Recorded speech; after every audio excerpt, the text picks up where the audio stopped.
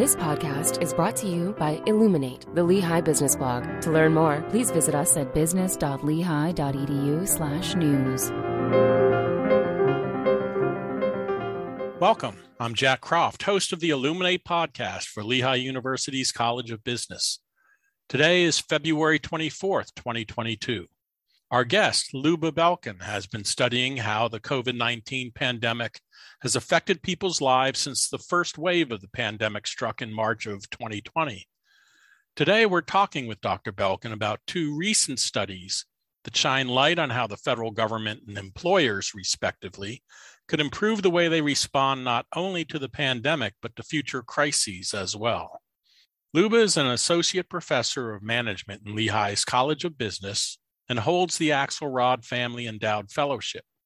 Her primary research interests focus on affect and emotions in organizational settings and the role of emotions in negotiations, trust relationships, and managerial practices. She also studies the influence of electronic communication media on employee relationships, decision-making, and performance. Thanks for being with us again today, Luba.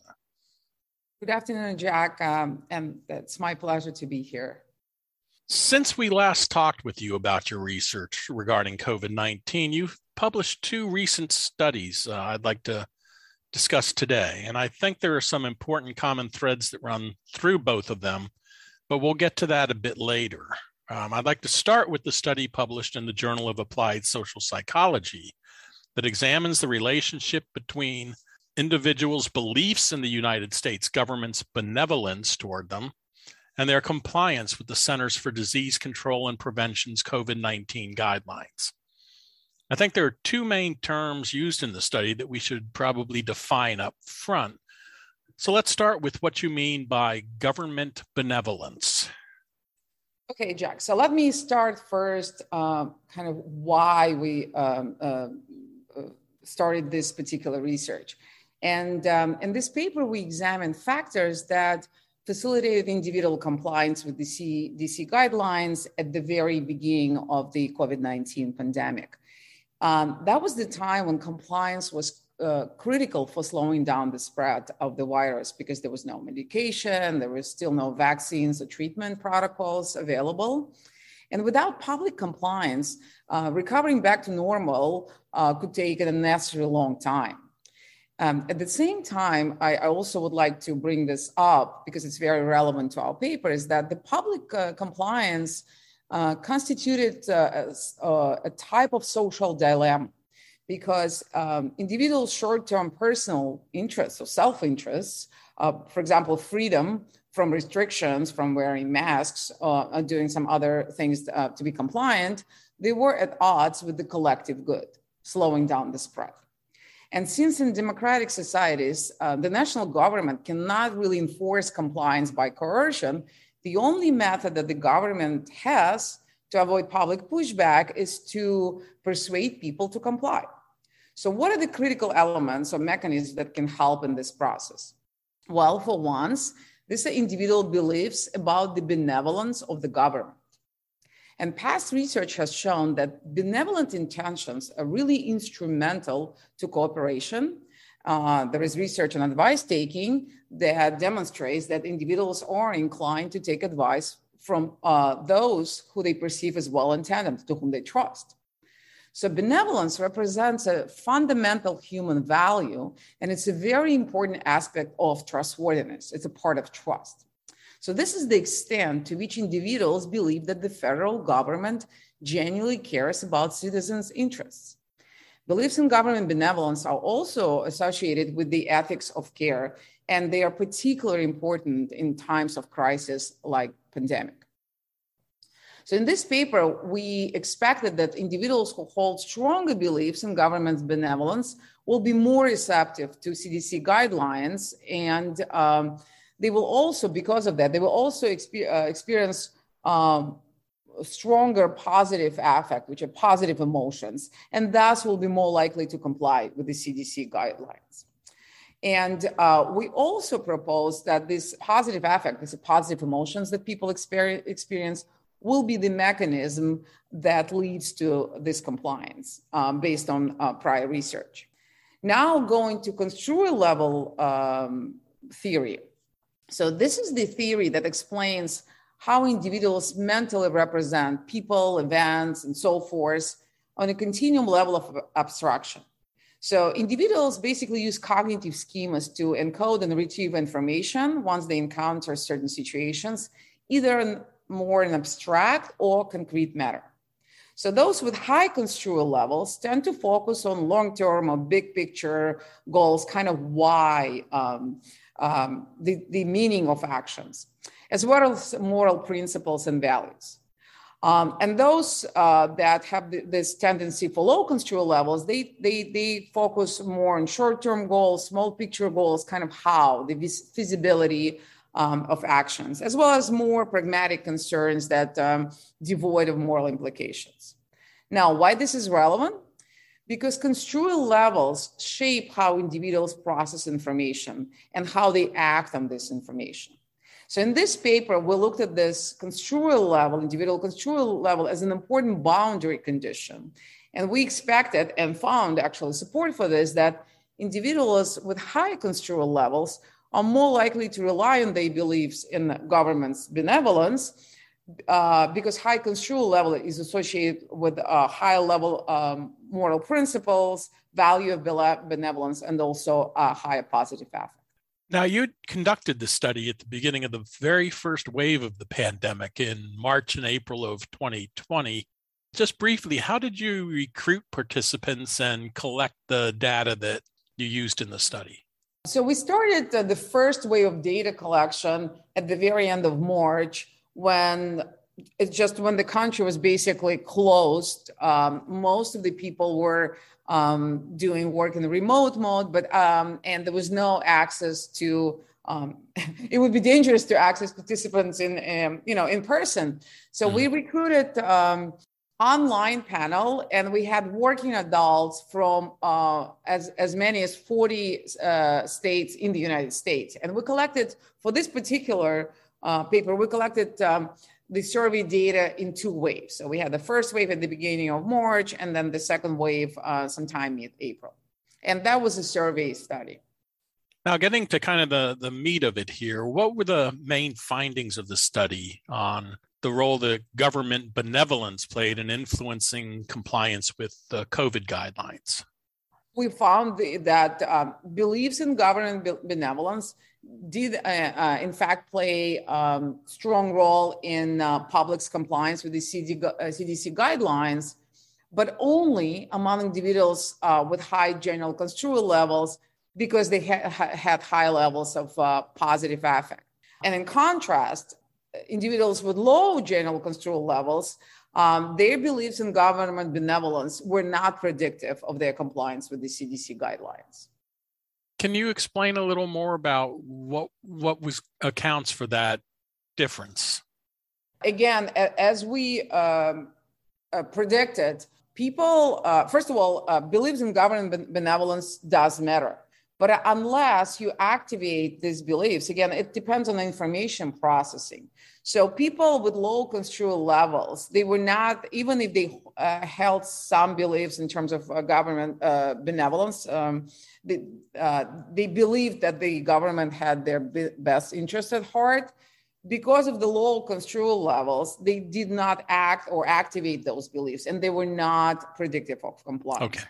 So maybe it would be better understood if we talk about specific implications, right? Because we can't really manipulate government's benevolence, right? So like we just measured that. We didn't manipulate. We couldn't do an experiment because it would be really unethical for us to assign people to a condition when the government is not trustworthy. So we literally just measured what existed, what kind of beliefs people had at the time. Yeah, and that's actually the next place I was going to go is the practical implications, specifically for the federal government in dealing more effectively with crises like the pandemic in the future. What lessons can the government learn from this that could hopefully make things go smoother next time? Right. If there is a next time. Or for any type of other type of health crisis, because right. Unfortunately, this happen with some regularity. So what like the main finding is that those beliefs that the public holds really important for compliance. And the first practical implication would suggest that the federal government should take note and more clearly and hopefully authentically convey its benevolence to the public. And they should, again, persuade individuals that they do have their best interests at heart and they consider their welfare. Now, this should not be done just in crisis because it's probably too late. This should be done during so-called normal times. And those beliefs are important because they might also help citizens to stay more attuned to the information conveyed by the government regarding the safety and risk reduction measures during health crisis. And they also might help to reduce perceived threats. So they really might help with the mental burden and well-being of their citizens.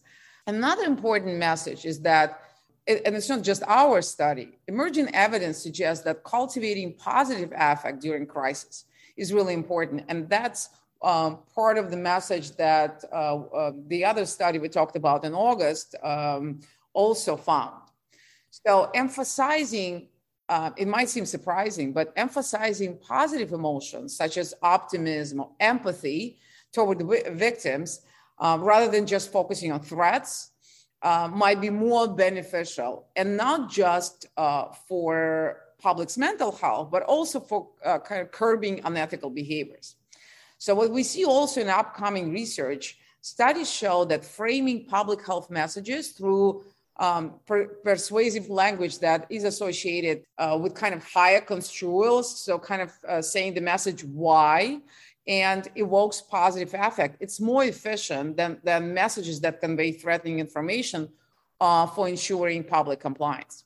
Also, empathy, another efficient motivator for disease prevention and compliance, and that's other studies that followed up on ours show as well.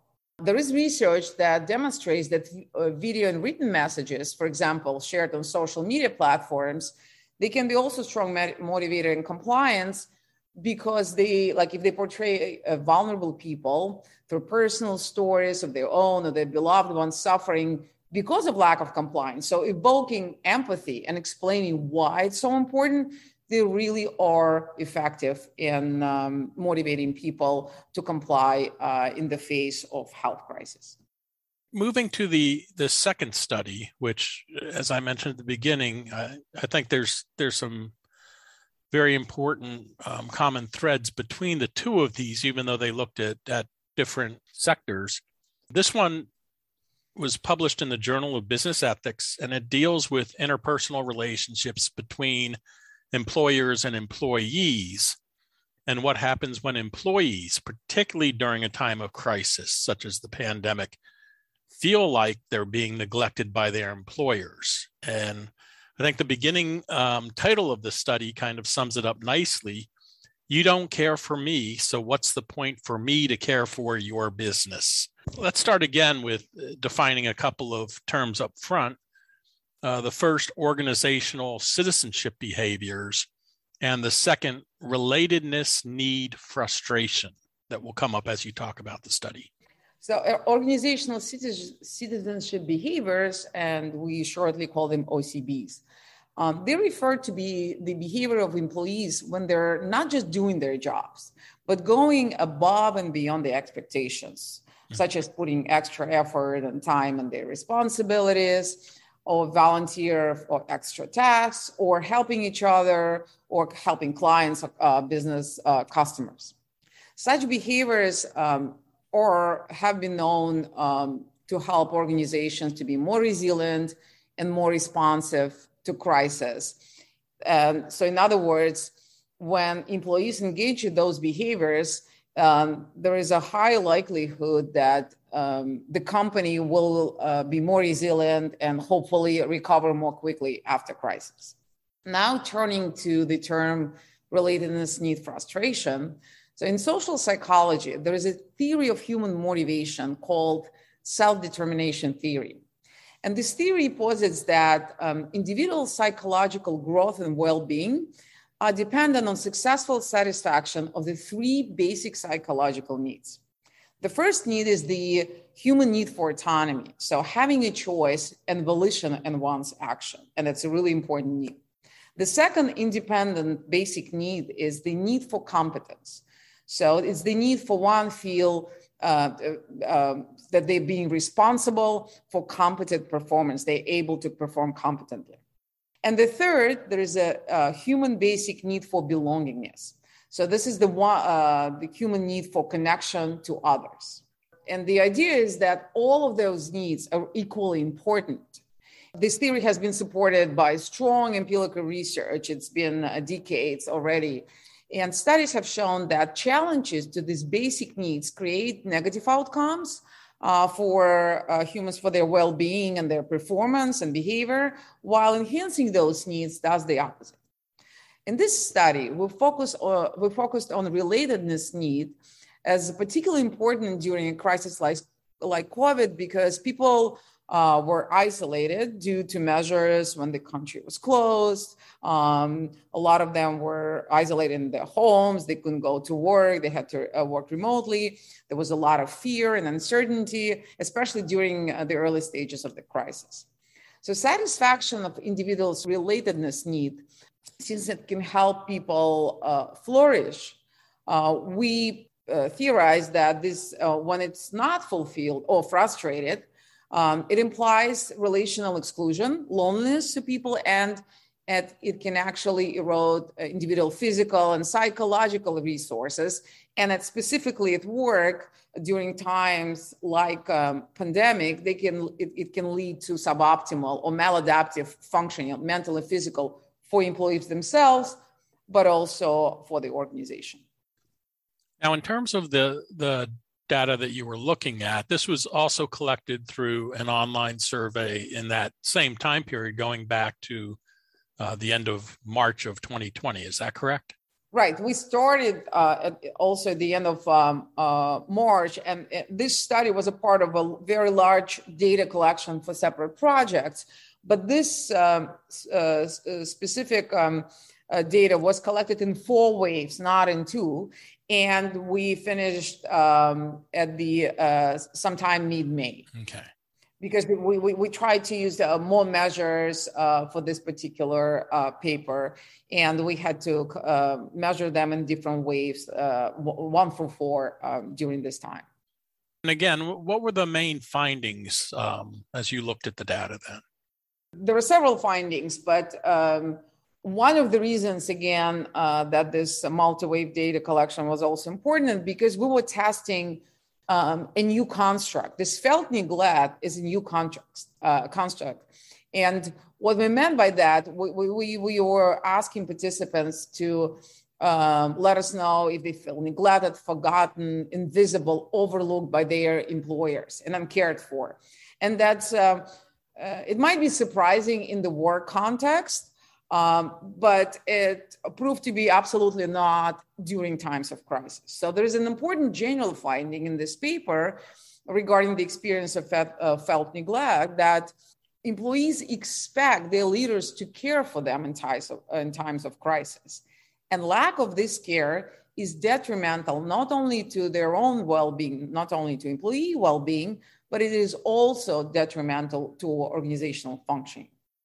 And we found that employees' experience of felt neglect has negative implications, first on the meaning that people assign to their work.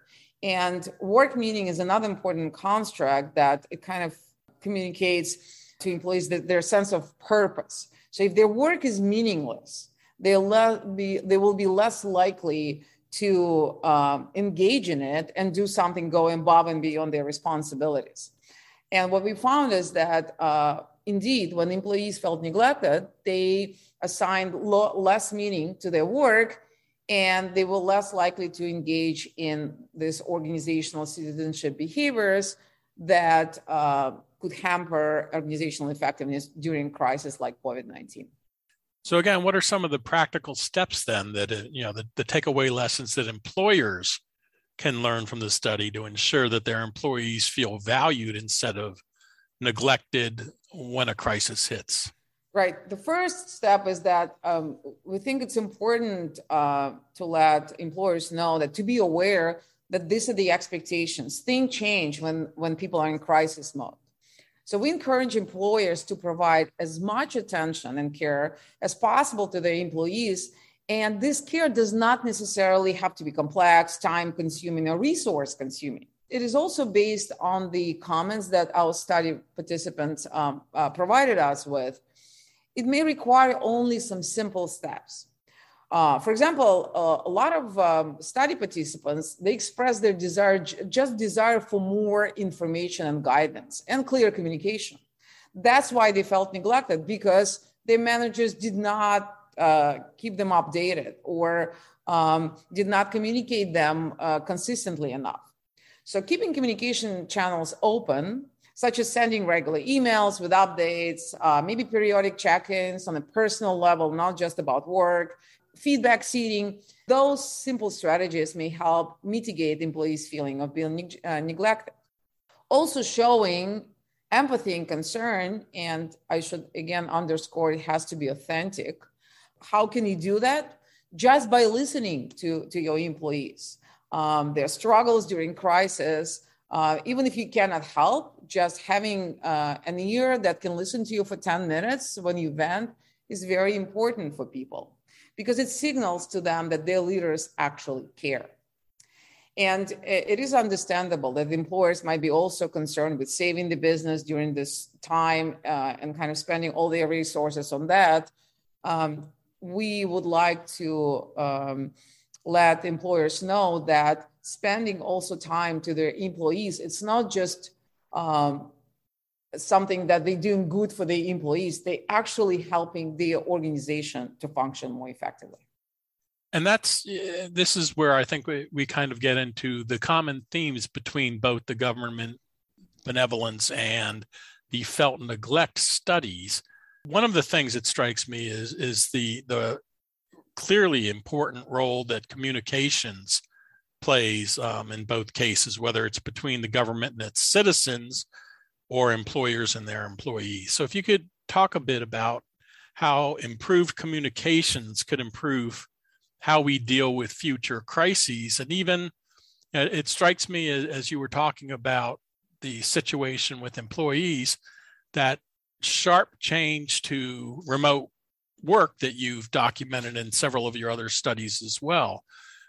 Certainly, it's understandable how that would lead to potentially feeling like you're being neglected because, your supervisor is working hard, trying to keep things going, dealing with a lot of people, and the communication is all by email or phone or Zoom. It's no more, seeing someone in a hallway or in a more informal setting. So it takes a conscious effort to send those emails. And when you've got, a to-do list that's 100 items long, sometimes those things fall through the cracks. So it strikes me that since remote work is probably with us, almost certainly with us to stay in some form as we move forward, the kinds of things that employers should keep in mind even before there's a crisis.